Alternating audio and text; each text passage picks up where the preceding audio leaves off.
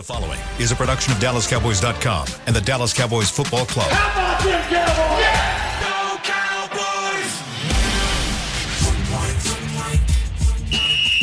Let's go, baby! Are you ready for a break? Yes. Are you ready for a break? Absolutely. Ready for a break?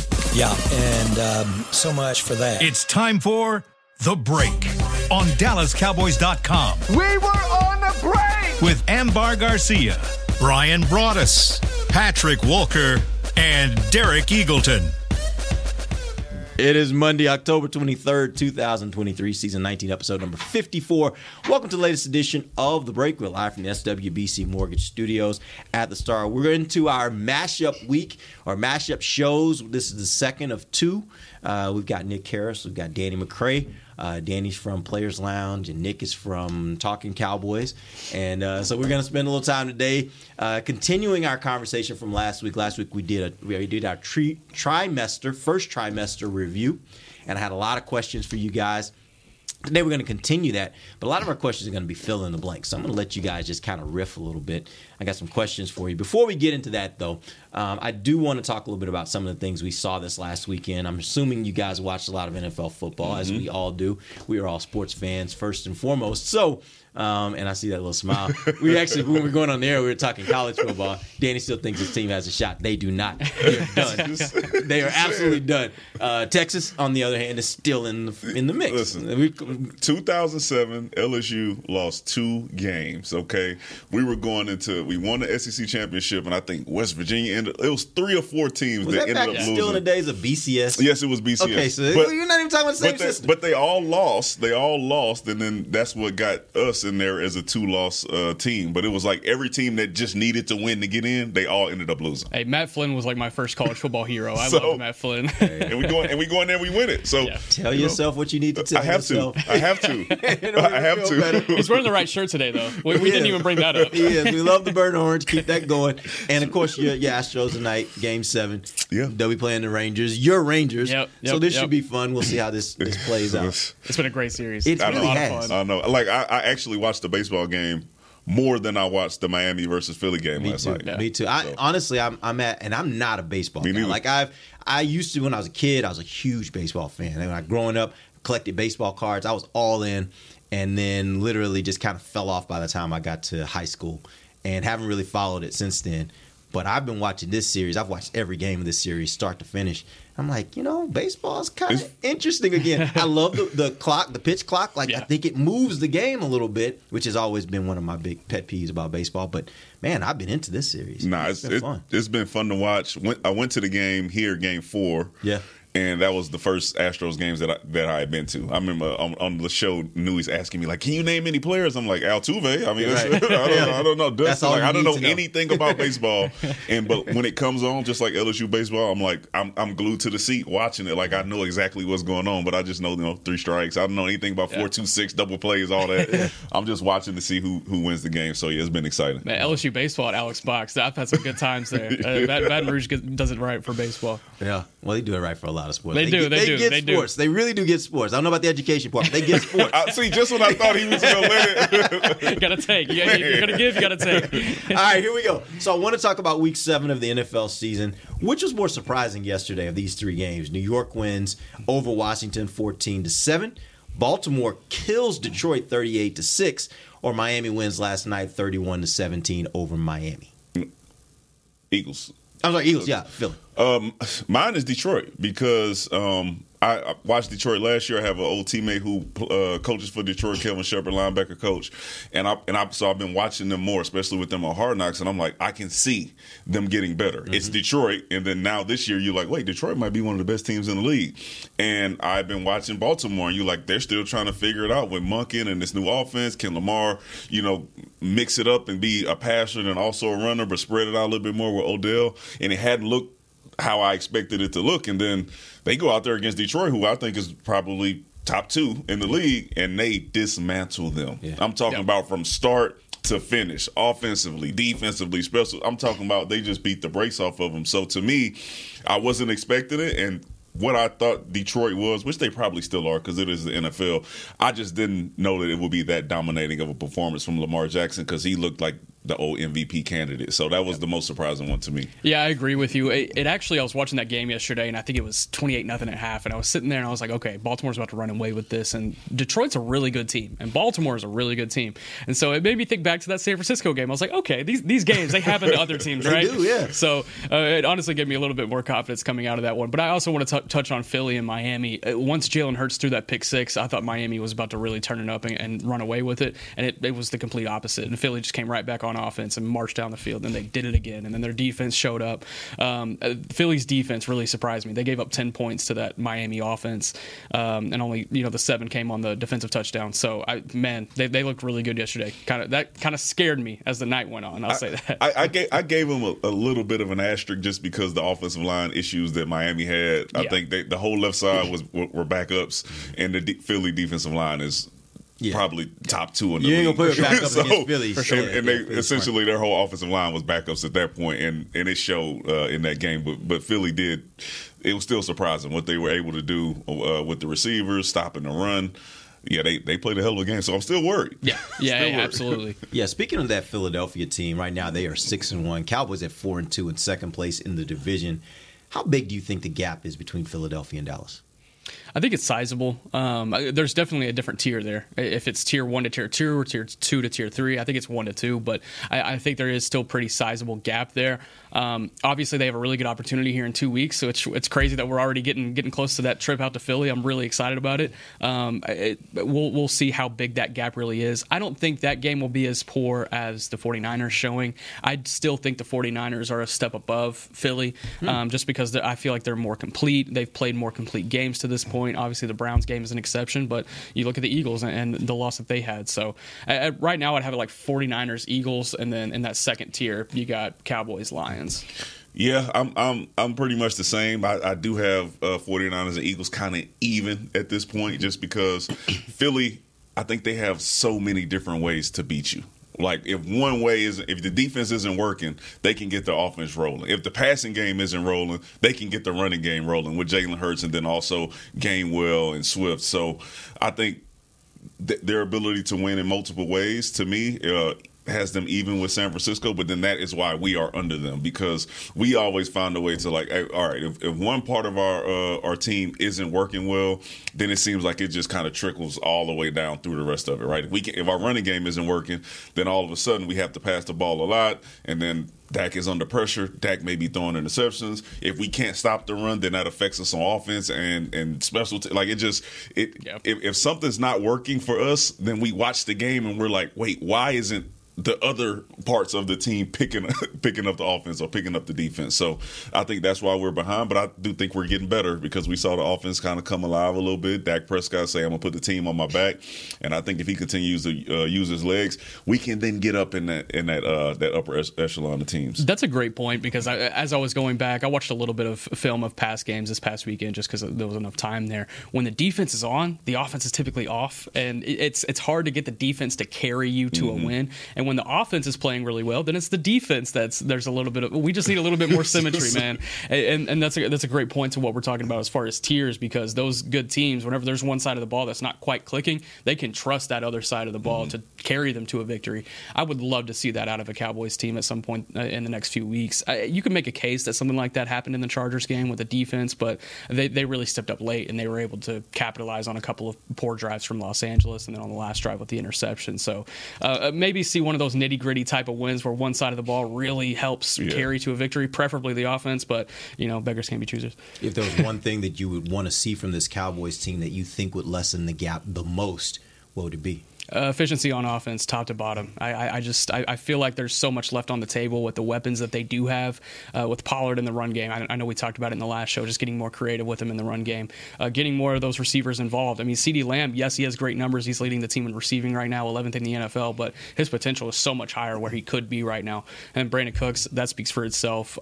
Still under 200 yards on the season. Get him involved. I just want to see efficiency around the board. I want to see things happen downfield, a little bit more creativity all across the board. I think if they can be more efficient on offense, then they can be more of a complementary team, and obviously, as we were just saying, that helps create a better football team. Yeah, I just to me, it's on Dak. To me, it's how creative can Dak be? extending plays, right? Because a lot of those plays that you see on Sunday when you're not watching the Cowboys, you see the quarterback breaking out of the pocket, run right, run left. All of a sudden, it's a 40-yard pass down the field. We saw Dak do it with Tony Pollard, where he throws it back across his body, and it's just an extended play of you saying, okay, everything is broken down.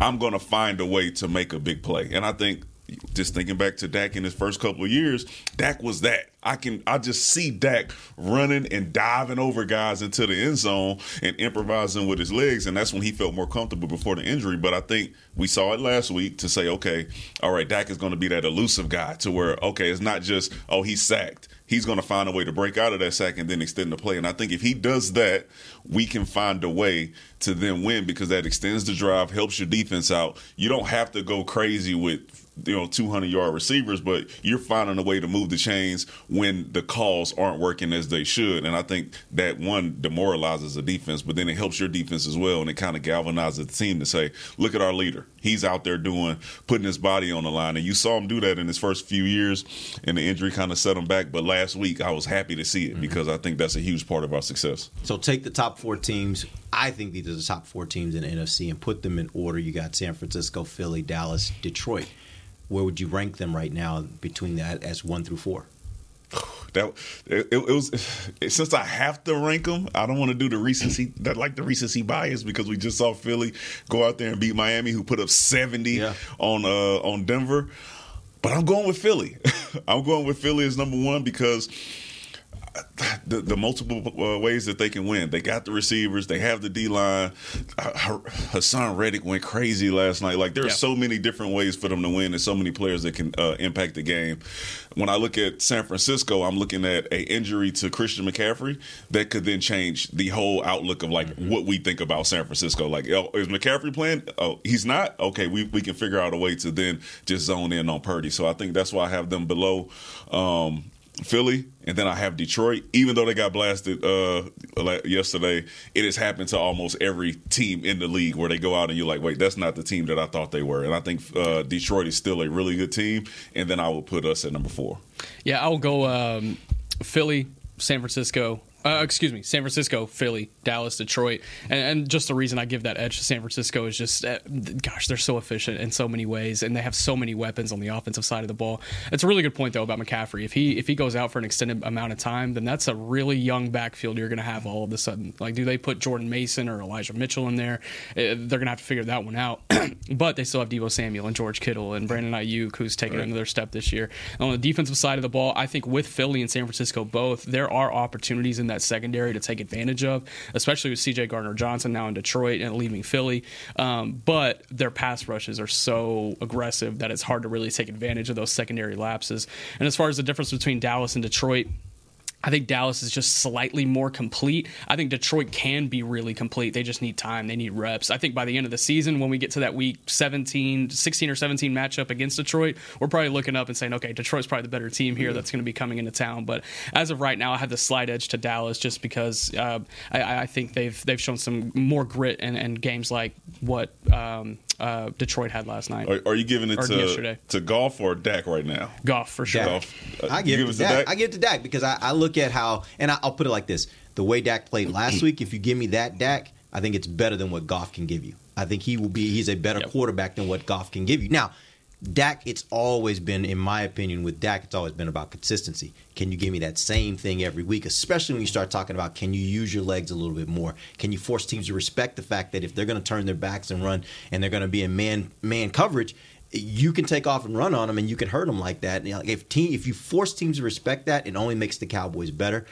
I just don't know that Dak's going to do that every week. And by the way, I don't know if the coaches allow Dak to do that every week. You know, that could be a part of this too. Is it's not just Dak's call; it could be about how they want the offense to run. But I think at his best, I think Dak's a better quarterback than Goff. I think he has the talent and the athleticism to be more dynamic than Jared Goff.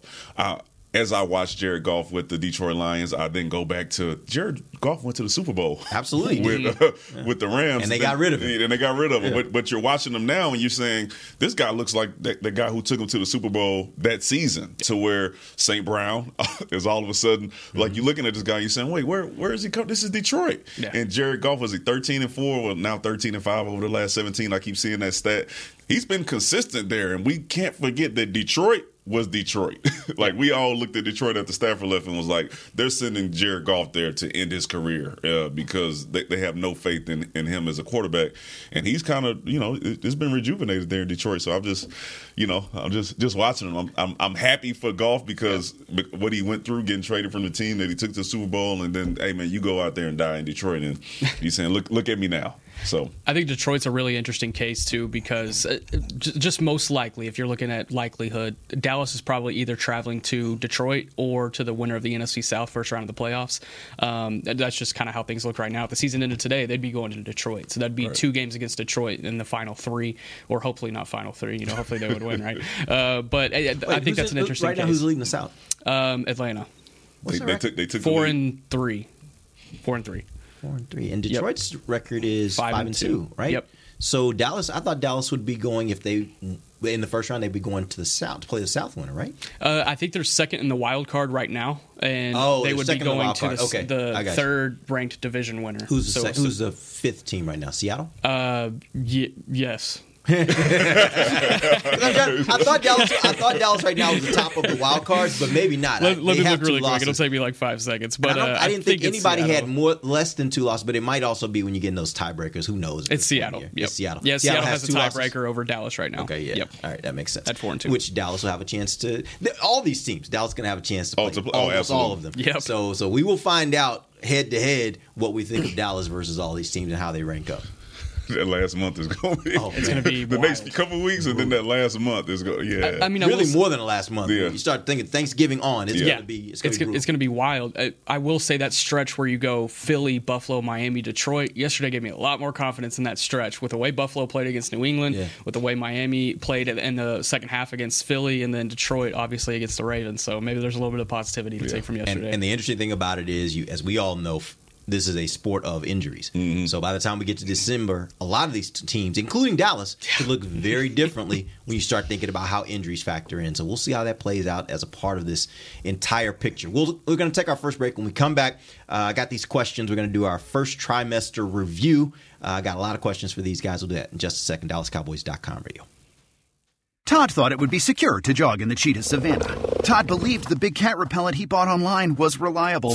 And now, Todd is trying to be faster than this cheetah that can run 80 miles per hour. But the good news is, Todd has AT&T 5G that is fast, reliable, and secure. And he learned the best thing to do is stop running and toss her the backpack with the beef stew. AT&T 5G. Fast, reliable, secure. It's not complicated. 5G requires compatible plan and device. 5G may not be available in your area. See att.com/5G for you for details. Cowboys fans, after that move, we've just coined the term Rowdy Replay. Let's roll back the tape.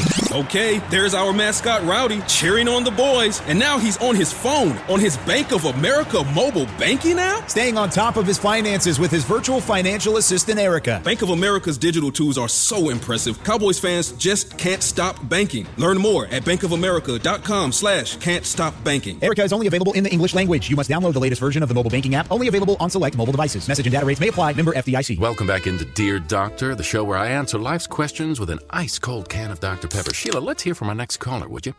Dear Doctor, my friend supported me during a tough time, but what's the right gift that says, thanks for being a shoulder to cry on? Okay, this one's easy. I say give her a delicious Dr. Pepper.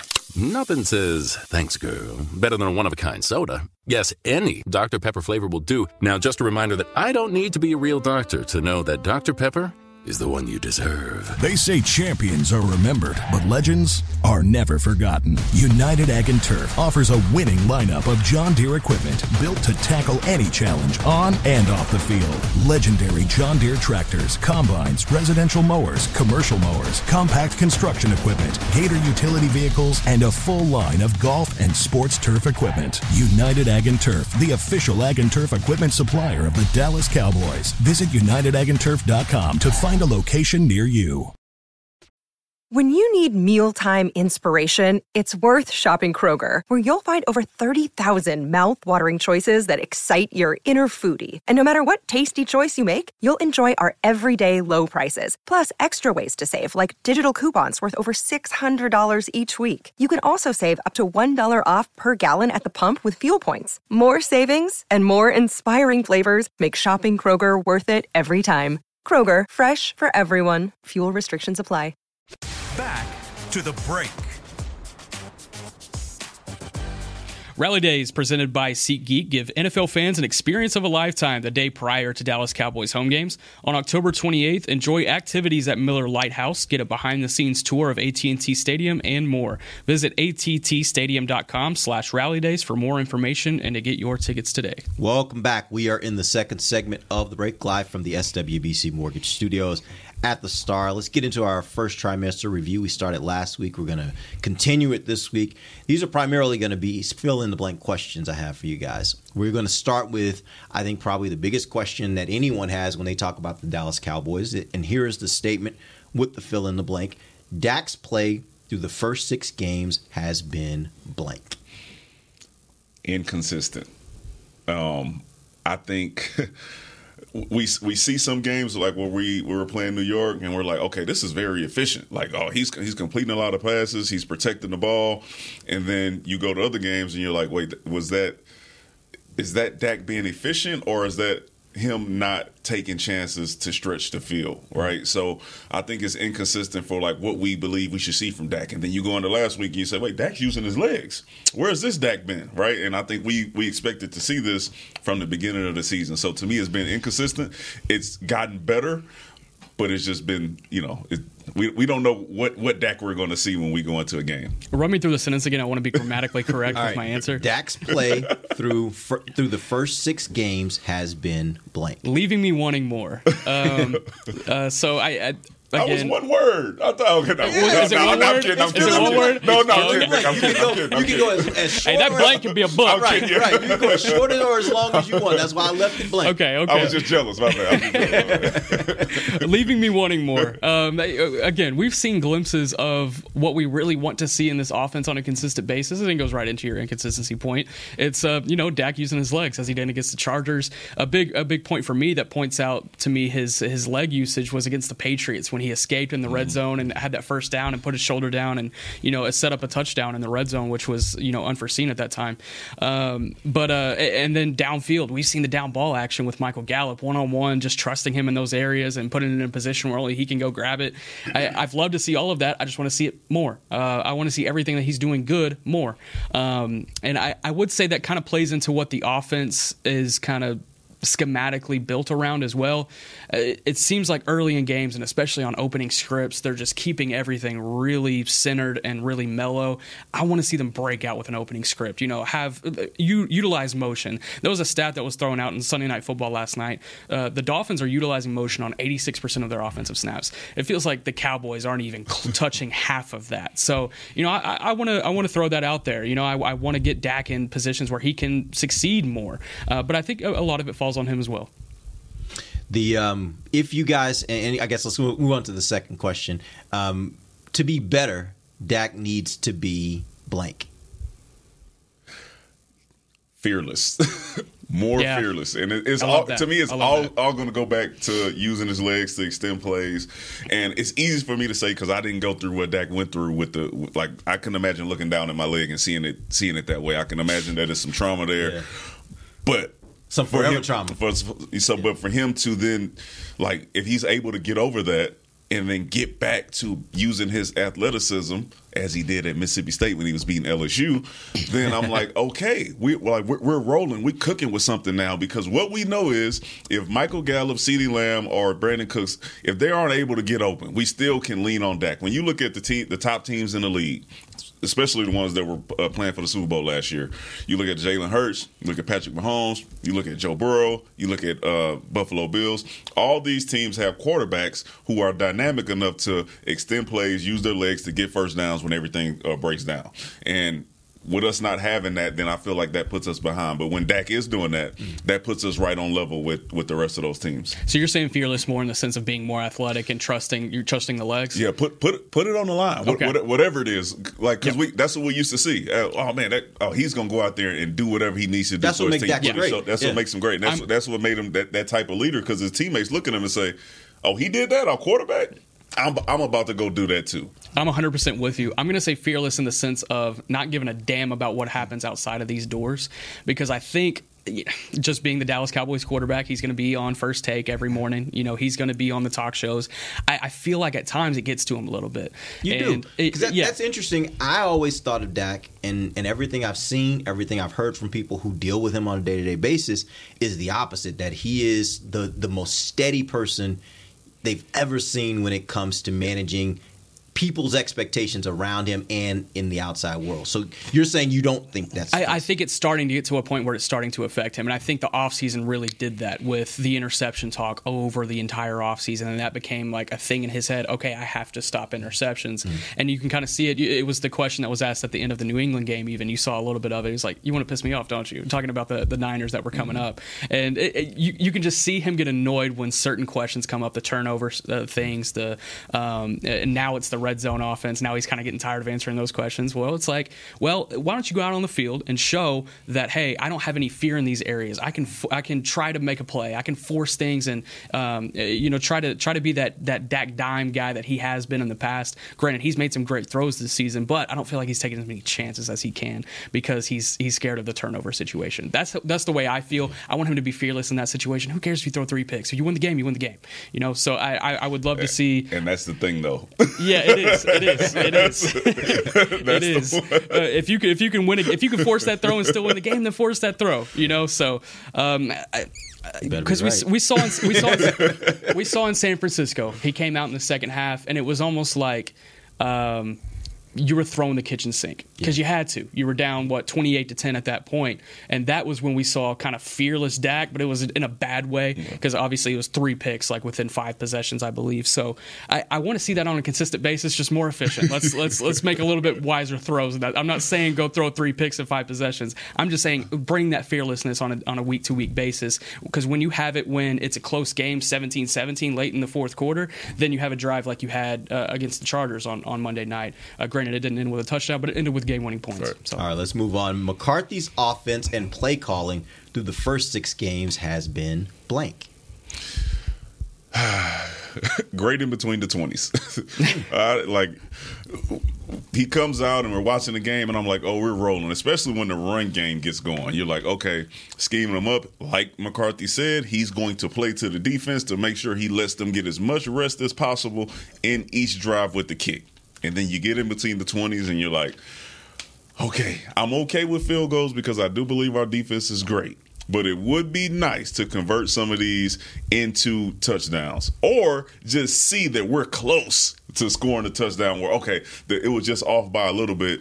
We're seeing running plays to where it's like really, really vanilla. We're not seeing as much creativity as we had hoped when we get into the route concepts in the red zone. Really enjoyed the Brandon Cooks mesh route, which were like, okay, using his speed to get him all the way across the field. Those are the type of things you want to see in the red zone to kind of capitalize on the skill sets of your receivers. But yeah, great in between the 20s.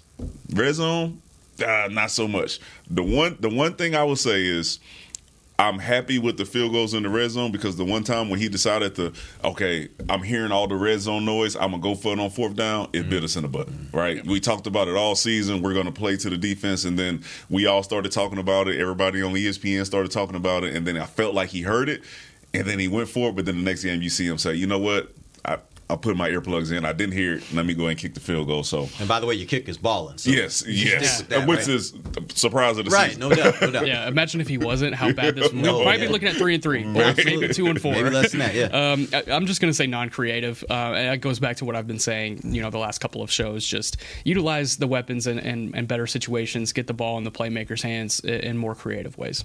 So, to be better, McCarthy needs to blank. Be more creative. No, I'll think of a better answer here. You got it, Danny. To be better, McCarthy needs to. I'm going to steal yours. Well, actually, it's not that. He needs to play to the strengths of the weapons that he now has. All right, Brandon Cooks.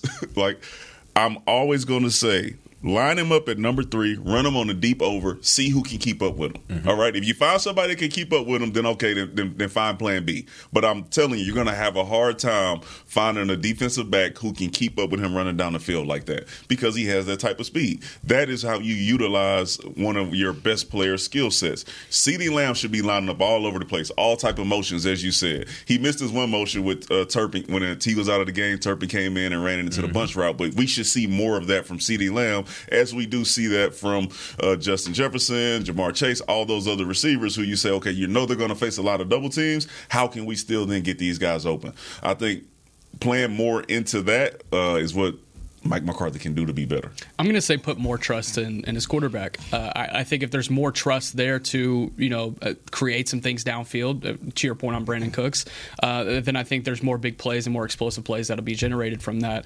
I haven't loved the downfield passing game just in general. I mean, we have seen some opportunities where they've been able to capitalize on that, but I want a little bit more trust in Dak. I want that comeback route to be thrown a little bit more on the opposite hash that he's been so good at throwing at times in his career. I want to see him link up with CeeDee Lamb more downfield, Brandon Cooks downfield. That just kind of goes across the board, though. And that could be in the running game as well. I would love to see more read option with him and Tony Pollard. That'd be a lot of fun. Yeah. All right, we're going to take our final break. We'll come back. We got some questions about this defense. We'll do that in a second. This is DallasCowboys.com radio. Todd thought it would be secure to jog in the cheetah savanna. Todd believed the big cat repellent he bought online was reliable. And now, Todd is trying to be faster than this cheetah that can run 80 miles per hour. But the good news is, Todd has AT&T 5G that is fast, reliable, and secure. And he learned the best thing to do is stop running and toss her the backpack with the beef stew. AT&T 5G. Fast, reliable, secure. It's not complicated. 5G requires compatible plan and device. 5G may not be available in your area. See att.com/5G for you for details. Don't put off getting your oil changed, Dallas. Take 5 Oil Change, a proud partner of the Cowboys, is faster than you think. There's no appointment needed and no waiting room. Yep, you heard that correctly. Take 5 is so fast, you don't even have to get out of your car. You can take advantage of Take 5's fast, friendly, and simple service at any of their locations across the Dallas area. And remember, at Take 5, you stay in your car because they're faster than you think. Take 5, the official oil change of the Dallas Cowboys. It's the official men's skincare brand of the Dallas Cowboys, Jack Black. And right now, Cowboys fans can get 15% off their $75 order. Plus, because every deal needs a playmaker, your order will include a free 5-piece skincare set and free shipping. The Jack Black Playmaker is 4 of Jack's favorites and a full-sized intense therapy lip balm. Make a play for the playmaker at getjackblack.com/Cowboys with the code CowboysVIP. That's getjackblack.com/Cowboys with the code CowboysVIP. They say champions are remembered, but legends are never forgotten. United Ag and Turf offers a winning lineup of John Deere equipment built to tackle any challenge on and off the field. Legendary John Deere tractors, combines, residential mowers, commercial mowers, compact construction equipment, Gator utility vehicles, and a full line of golf and sports turf equipment. United Ag and Turf, the official Ag and Turf equipment supplier of the Dallas Cowboys. Visit UnitedAgAndTurf.com to find a location near you. Back to the break. It's spooky season at the Star. Join us on Saturday, October 28th for a Halloween spooktacular brought to you by Mars Candy. Trick or treat from 30-plus restaurants and shops in the Star District, plus enjoy a performance from a magician, spooky tunes from a live DJ, crafts for the kiddos, and more out on Tostitos Championship Plaza. This event is free and open to the public. Visit thestardistrict.com for more information. I just want to know what magician. Is it you, Beam? Are you coming out with your juggling act? He's negative. Negative. Okay. Welcome back to the final segment of the break live from the SWBC Mortgage Studios at the Star. This segment is going to be brought to you by blockchain.com. All right, so here's what we're going to do. We got a few more questions I want to get to before we end the show. This question, the defense through 6 games has been blank. Not as consistent as I want them to be. I think as long as we're in a situation to where we're ahead and we're forcing the other team to pass, we are outstanding. I do want us to be better in the run. I was surprised at how well we played the run against San Francisco. I was 100% surprised.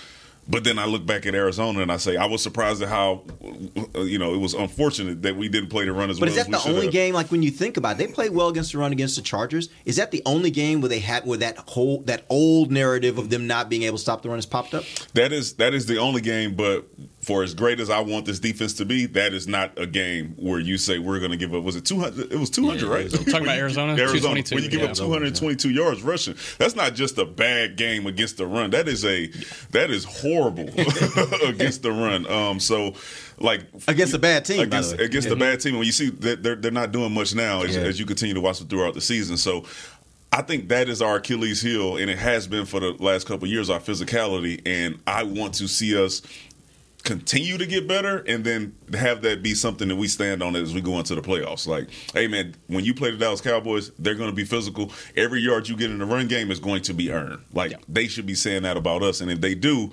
knowing what we have with our pass rush, that's when we become that defense to where you really fear and we travel wherever we're going. Yeah, to a lot of those same points. I'm going to say great, but not elite as far as the defense.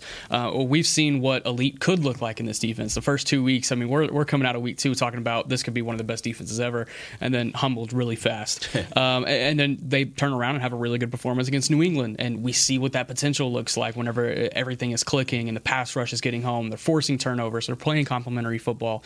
And then San Francisco. And I think San Francisco is more so of a cause of the offense putting them on the field the entire first half, and then eventually they broke. I don't think you can have any team in the history of the NFL that's going to be on the field that long against that offense and not break. So I would say great, but not elite. I think there's a couple of things that they can do to be elite. It's to your save point, stopping the run, being a little bit more efficient in covering slot receivers specifically. I feel like Jordan Lewis has had a couple of lapses at moments, but he's had good moments at other times. Against New England, really great, but against San Francisco there was some lapses. Against the Chargers, man, that almost cost us the game, I feel like. So I would say give him a little deference because of the fact that he missed training camp and just kind of having to kind of get himself going. Now he's going through that period during the season for sure, but at the same time he's no different than the guy lining up across the line of scrimmage from him, so he'd have to be ready to go. And when you're battling a guy like Keenan Allen and there's trust there to battle a guy like Keenan Allen, then I would expect him to be able to play up to his potential in that instance. Granted, I'm not out on Jordan Lewis by any means. There's a lot of people that are on the Twitter sphere where they're like, let's get rid of Jordan Lewis, let's figure this out. And I'm like, man, he's had a couple back games.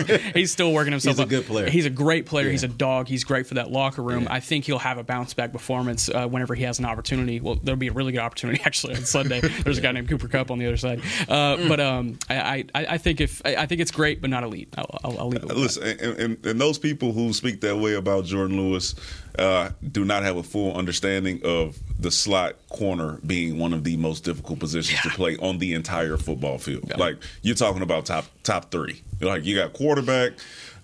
You might be slot corner right after that, to be honest, because there's so much space, and the technique that you use on the outside, you can't use that same technique on the inside because there's a two-way go most of the time. And if you're not getting the help from a linebacker or a safety, then you're pretty much on the island by yourself with more space than any other position on the field. And you're going to see the best receiver every single week because in today's NFL, they figure if you got a number one receiver, you figure out a way to get him into the slot because you want to give him those opportunities to be able to work both sides. So, it's a tough position. And they're motioning you, so now you can't press. You got to come across the formation. Like, it's everything about it makes it challenging. Everything about it. All right, if Dallas could upgrade any position before the trade deadline, it would be blank. I'm going to go say linebacker. Just with the way the depth looks at that position, I was close to saying running back. And I've been off that running back point for a while, but I was watching football yesterday, right? And as you do. And the teams that succeed in their running game, they're multiple in the running game. It's either a quarterback that's really dynamic or it's 2 running backs that can bounce off each other and they feed off each other really well. They play 2 different style running games. I feel like the Cowboys, they really don't have the lone running game with Tony Pollard. But I want to speak to my linebacker point. The depth there, I feel like even if Leighton Vander Esch is able to come back at some point this season, you need a reliable option in that second level because it takes one more injury and then you're looking at a playoff game where you're potentially having to start either Rashaan Evans or Marquise Bell in that second level. And granted, Marquise Bell played phenomenally against the Chargers, but you can't expect him to go out there and play like that every single week. He's still a safety at the end of the day. So I would like to see a little bit more depth in that second level, if you ask me. Yeah, if I'm upgrading the position and shoot me for this one, I'm going interior defensive lineman. I want, because what we saw San Francisco do to us is they utilize the double team almost every snap. And they said, we're just going to get you off the ball. And I watched Philly play last night, and I'm watching those guys like hold point on double teams and free up those linebackers, giving them the room to run. And if they're a step late, then they're not automatically getting hit by the left tackle or the right guard or whatever lineman who's not getting held on point. I want to see us get – I remember are you saying a 1-tech or a 3-tech? Either one at this point. Either one. I'm thinking of Philly last year picked up Ndamukong Suh. Oh, in season, like late in the season. Late in the season. Was that last year? Late in the season. And to me, it was a guy who then changed some stuff for them on defense. Yeah. When we went and got Mozzie Smith, we got Mozzie Smith because we said, okay, we were. My thought is we getting bullied when we get into these physical games. We watched the Denver Broncos game, then we ended it off with the San Francisco game, and you said, okay, we need to get more stout in here. Doesn't have to be a pass rusher, but we need somebody we say, hey, he's going to hold point and allow everybody else to run freely.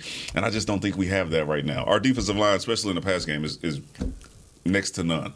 But as far as in the run game, if we were going to upgrade, I'll take interior defensive lineman. Well, let me ask you, if you could get a linebacker that's just a dominating run stopper, would that kind of fill what you're looking for at the same time, or do you want somebody up front? I want somebody up front. Okay, I want somebody up front to take on those double teams, to be a disruptor, move the line of scrimmage back, because with the talent that we have with D-Law and Micah Parsons, and then I think that allows Damone Clark to play a little bit more freely. If Leighton Vander Esch comes back healthy, I think you see a different Leighton Vander Esch when he doesn't have those offensive linemen getting pushed back into his lap. Mm-hmm. So I would rather upgrade that position. You know, it's so unfortunate. I did a lot of draft prep in the last week. This is a really good defensive tackle class, and I was like, did they draft a defensive tackle a year too early?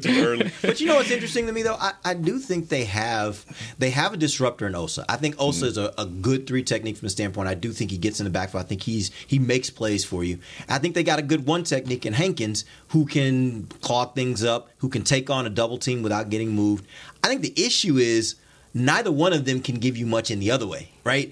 Which may be what you're saying. Like, you got a 1 technique that can hold up, but he ain't going to give you much disruption. You got a 3 technique that can get into the backfield and penetrate and make plays, but he ain't going to necessarily hold up on a double team. Right. And so what you're saying that you want a defensive tackle that can do both things, that can, in some instances, hold up at the point of attack to force or to allow its linebackers to be able to run free, and at the same time, on a third down, be able to get upfield and go disrupt. And I think that is both, right? Because if you don't hold a double team long enough and you have a disruptor up there, he's going to wreck the play. Yeah. Right? And if you do have a guy who can hold a double team and they have to because he's a disruptor, then that allows the linebackers to run freely. So both, but a player who has that full skill set to say, all right, we need to focus on this guy who's on the interior defensive lineman, because if we don't handle him, then we don't have a play. How many of those guys exist, though? Like, when I think around the league, obviously you got your Aaron Donalds. I think Philly's got a few of those kind of guys. Right? In our division, you know? Yeah, they got a few of those guys. Feels like they have like 4. You look at New York, I think you could maybe say that about the Dexter Lawrence. Dexter Lawrence, yeah. Washington even has a couple of those guys.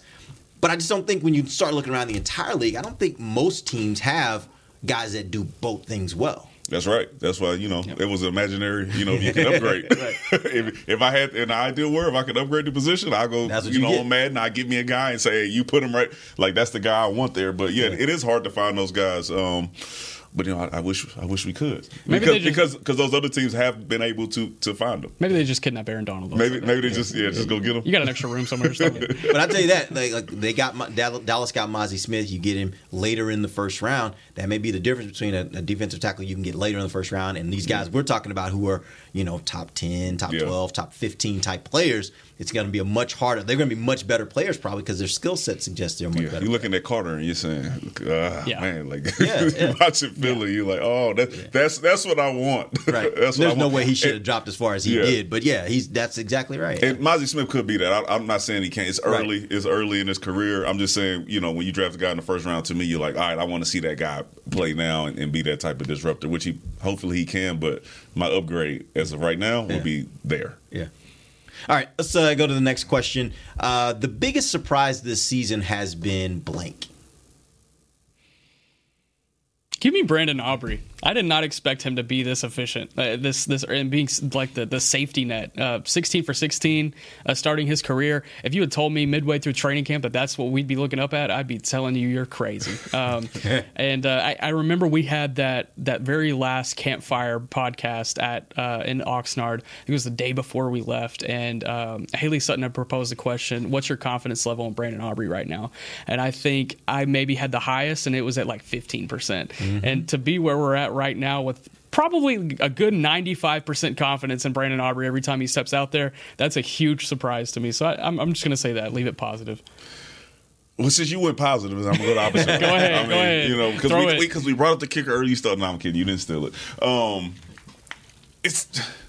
It's the lack of production from Brandon Cooks. Before we go into that last game, he had under 100 yards through 5 games of the season. Yeah. And you watch Brandon Cooks at any other team that he's been on, and he's been more than serviceable if he has a quarterback. And even with Houston last year, I think he had 650-something yards, something like that. And they were in a 2-quarterback system against us, right? So and the most dysfunctional team in the NFL. So no matter who he's been around and what team, he's been productive. And then to make it 5 games through the season and only have 72 yards, that is the most surprising part, especially from what you were hearing coming out of training camp of like, okay, he's fast.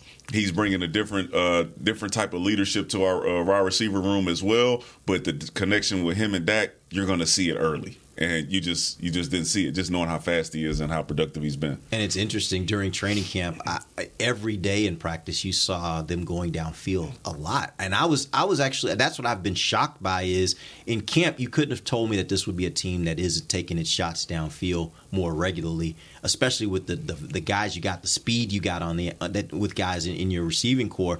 They just aren't doing it as much as I thought they would based on what I was seeing during training camp. I expected them to use that a lot more as a part of their offense, and it doesn't seem like that's as much a staple. And you can see the desire, because you see Turpin getting integrated in some weird situations, whether it be on an end around or handoffs in the red zone or trusting him on that deep ball in San Francisco. But where's that with Cooks as well? You know, like let's divvy out the trust a little bit. You can tell that they want to utilize that speed. I just feel like there's kind of a gap there between wanting it and understanding it. Do we still believe that Brandon Cooks is the Brandon Cooks that we hoped we would get when he got drafted? I still absolutely believe right? Because I do as well. I just want to make sure that it's not that. Like, we saw it during training camp, and by the way, he was going up against the same defense that we think has potential to be really great, and that was with Trayvon Diggs, and he was making plays. So yes, I think he still has the ability. I just don't know, for whatever reason, whether it's the scheme, whether it's the play calling, whether they're just not using him that way. For whatever reason, it's not showing up on Sundays. I don't think it's a Brandon Cooks problem at all. Me neither, because I can't watch what he's done at every squad and be like, okay, all of a sudden he got here and then he just lost everything. He's only 30. It's not like he's like late in his career. Right. You know, everyone talks about him being the seasoned veteran. He's just turned 30. He's Dak's age, you know. Yeah. So, all right, we appreciate you guys joining us. We're back to our normal schedules tomorrow, man. I appreciate you guys coming and sitting here with me. It's been good. It's been great. We've had some great conversations.